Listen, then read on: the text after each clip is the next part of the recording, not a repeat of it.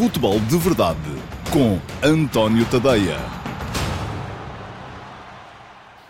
Olá, muito bom dia a todos. Eu sou o António Tadeia e este é o último Futebol de Verdade desta semana. Futebol de Verdade de sexta-feira, dia 10 de janeiro de 2020.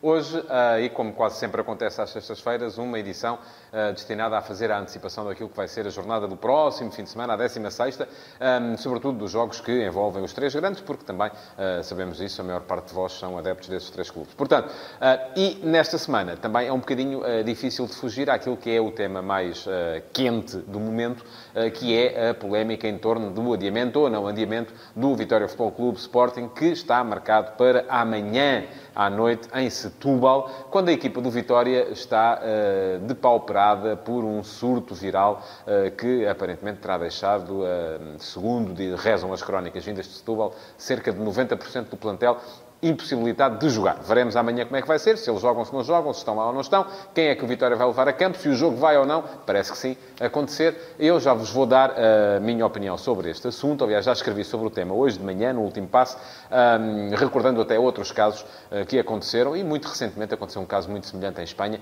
e foi tratado de forma completamente diferente daquilo que está a ser tratado hoje em Portugal. Mas já lá vamos.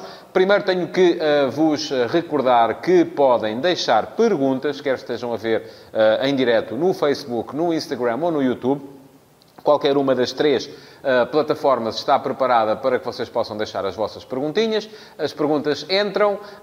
Eu, assim que acabar este Futebol de Verdade em direto nas redes sociais, vou ver quais são as perguntas que lá estão e 5 minutinhos depois responder-lhes-ei em direto no meu site, no antoniotadeia.com, que já agora vos aproveito para convidarem e para subscreverem as notificações, subscreverem a newsletter, enfim, tudo o que lá está, para que possam estar constantemente a par com tudo aquilo que eu vou fazendo em termos de jornalismo relacionado com futebol. Portanto, já sabem como é, antoniotadeia.com, chegam lá, é só subscrever, há notificações por Telegram, há notificações push para os vossos computadores ou telemóveis e podem constantemente ficar a par daquilo que eu estou a produzir.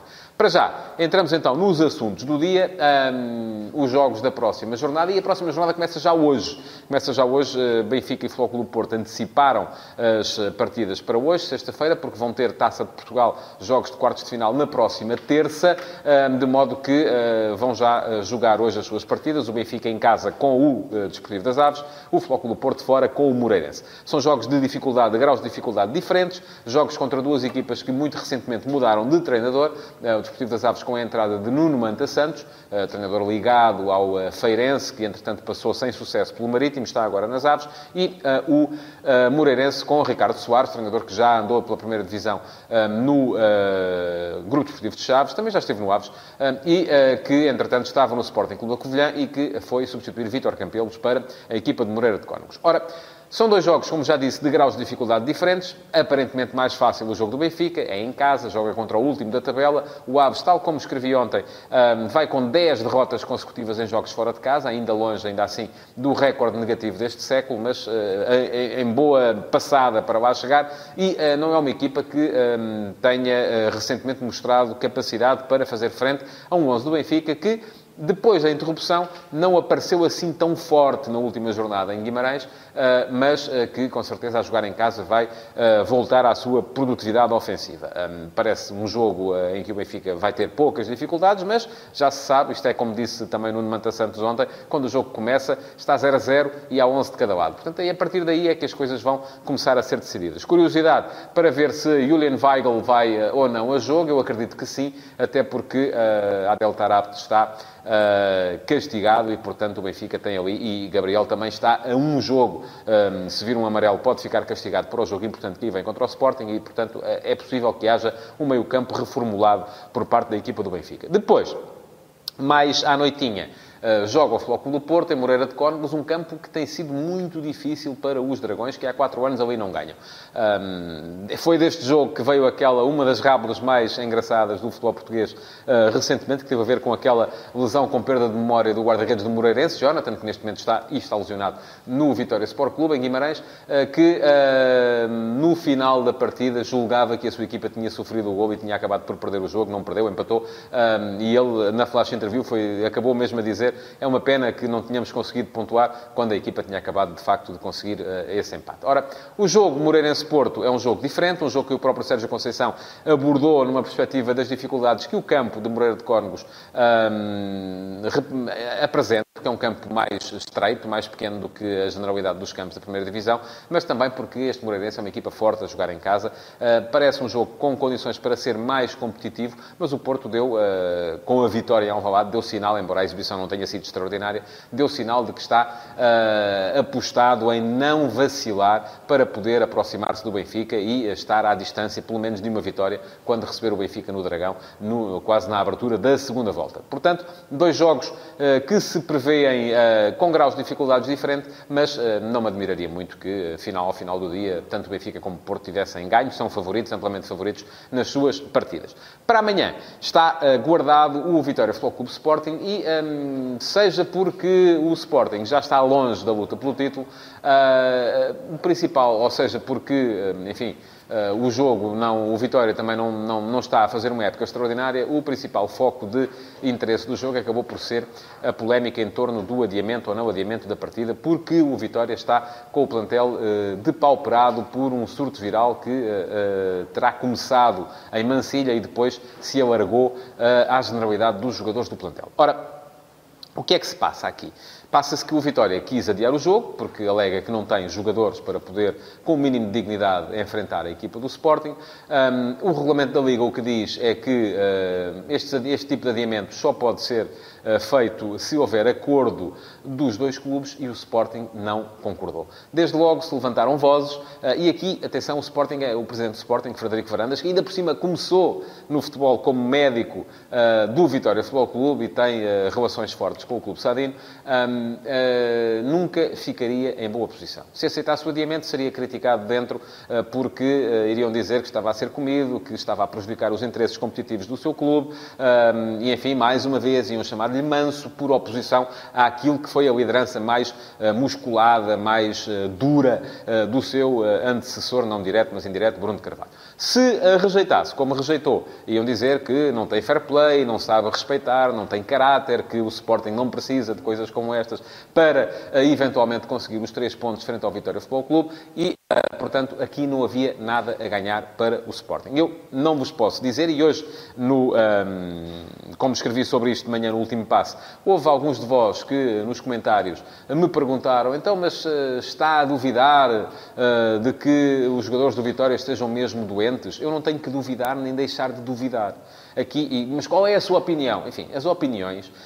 Eu parto do princípio que para dar uma opinião eu tenho que estar informado. E, neste momento, eu não me considero informado relativamente àquilo que é o estado clínico da equipa do Vitória. Porquê? E a culpa, atenção, não é do Vitória. Eu não estou a dizer aqui que o Vitória está a aldrabar. Não, eu não posso dizer nem que está nem que não está. Porque, a este propósito, eu recordo uma frase que já tem alguns anos, de Jorge Jesus, que, aliás, faz o título deste comentário de hoje, que é: o fair play é uma treta. E eu gostava de vos perguntar a vocês onde é que começa e onde é que acaba o fair play quando falamos de futebol de altíssima competição. O fair play acaba dentro do campo, mas... Nós não temos constantemente jogadores a simularem lesões para poderem interromper o ritmo de jogo de um adversário que está mais forte.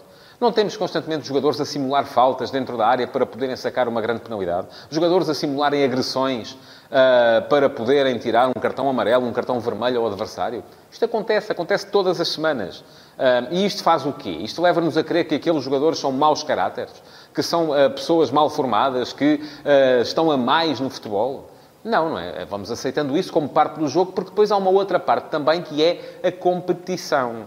E a competição, às vezes, está por cima do fair play. É por isso que eu acho que, tal como nessas situações, por exemplo, se me perguntarem se eu acho que uma equipa que está a perder um jogo, que vê um adversário deitar-se para o chão a dizer que lhe dói, deve mandar a bola para fora, eu digo já que não. E sempre disse que não. Quem tem que tomar essa decisão é uma terceira entidade. É o árbitro. É o árbitro que tem que olhar para o jogador e perceber este jogador. A não ser que, obviamente, percebamos, e o jogador que tem a bola perceba, porque está próximo, que o adversário está em risco de vida e então aí sim, com certeza, deve deitar a bola para onde quer que seja para lhe prestar imediatamente auxílio. Mas estamos a falar aqui de lesões musculares, de lesões, enfim, que não representam um risco imediato de vida. Eu acho que uma equipa não tem nada a deitar a bola fora. Tem que ser o árbitro a fazer esse tipo de avaliação, a tal terceira parte, a tal entidade independente, e depois a decidir se sim ou se não, se o jogo é interrompido e se é prestada assistência dentro do campo ao jogador, ou se vai carregada em maca para fora do campo, ou se está apenas a simular. Ora, é isso que falta neste momento no regulamento da Liga Portuguesa, que, mais uma vez, não tem a coragem para tomar decisões.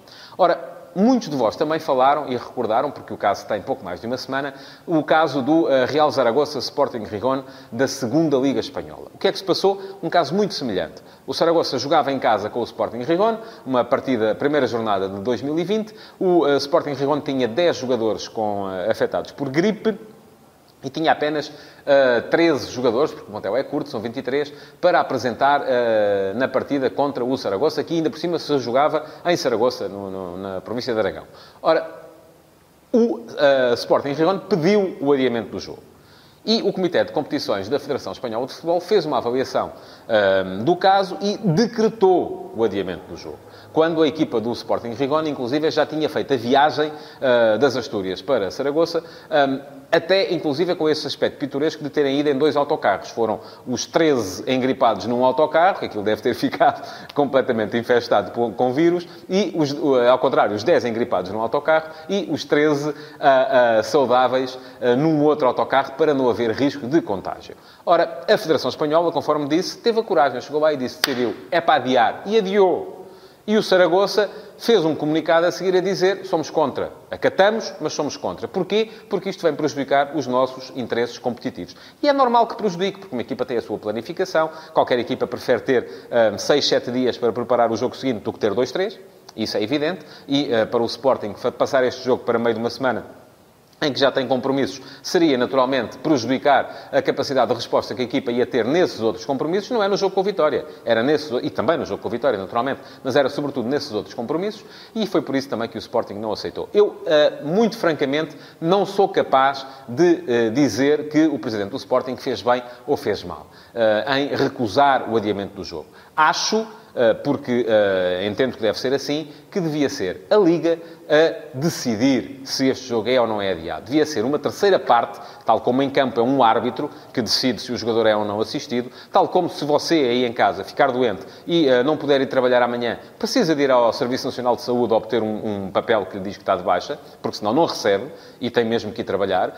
Também aqui devia ser a Liga, o seu Comitê de Competições, a fazer uma avaliação, a fazer passar os jogadores por uma junta médica, naturalmente, avaliar, não podem ser os médicos do Vitória, não os médicos do Sporting, que também não têm nada que ter acesso à condição clínica dos jogadores do adversário. Devia ser uma terceira parte, uma junta médica presidida por alguém ligado à Liga, a decidir se o Vitória de facto tem ou não tem condições para realizar o jogo. E se não tem, então sim, adia-se, e que aí não há interesses competitivos que se sobreponham àquilo que é a integridade da competição. O problema de se decidir sempre pelo adiamento tem a ver com o reverso da medalha, e o facto de um caso como este poder causar jurisprudência é que daqui para a frente qualquer clube que não lhe desse jeito, se fosse porque tivesse jogadores castigados, e atenção, nem sequer falei desse caso, porque o Sporting, imagina-se que o jogo era adiado agora de um Biá que vai cumprir um jogo de castigo frente ao Vitória, passaria a cumpri-lo frente ao Benfica na próxima jornada. Mas imaginemos um clube que tem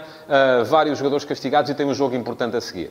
Poderia perfeitamente, e atenção, volto a frisá-lo, não estou a dizer que é isso que se passa neste caso, até porque não vejo nenhum interesse escondido do Vitória em adiar este jogo. O Vitória não tem nenhum compromisso mais importante a seguir, não vejo, francamente, se querem saber a minha opinião a esse respeito, tenho, não creio que o Vitória esteja a aldrabar, mas a questão aqui é que qualquer clube, a partir desse momento, poderia perfeitamente sobrepor os interesses os seus próprios interesses aos interesses da competição, isto enquanto forem os clubes a decidir. Portanto, é essa a minha opinião. Se, de facto, há razões para esse adiamento, tinha que ser a Liga a decidir. A questão é que a Liga vai sempre deixando nas mãos dos clubes e os clubes, como se sabe, têm interesses que são conflituais uns com os outros. Essa é a razão pela qual não há centralização de direitos televisivos. Porquê? Porque a Liga não decide, porque os clubes não querem. É a razão pela qual os clubes não chegam a acordo para os adiamentos dos jogos, porque também aí os interesses de uns e de outros estão em conflito uns com os outros e, portanto, não há maneira de se porem em acordo. Era esta a minha opinião sobre o assunto. À partida, tudo indica que o jogo se vai realizar. Não creio que o Vitória vá jogar com os Júniores. Creio que, com certeza, haverá alguma possibilidade de, com algum tratamento de choque, os jogadores da equipa principal poderem estar presentes. Se estarão depois em boas, melhores ou piores condições, não sei. Mas aquilo em que acredito, e isso acredito, é que o jogo vai ainda assim ser, se realizar, vai com certeza ser um jogo competitivo. Até porque há aqui depois um acréscimo de orgulho por parte e de orgulho ferido e de injustiça que muitas vezes potencia a adrenalina por parte da equipa do Vitória Futebol Clube, que vai querer ainda mais lutar pelos 3 pontos nesta partida.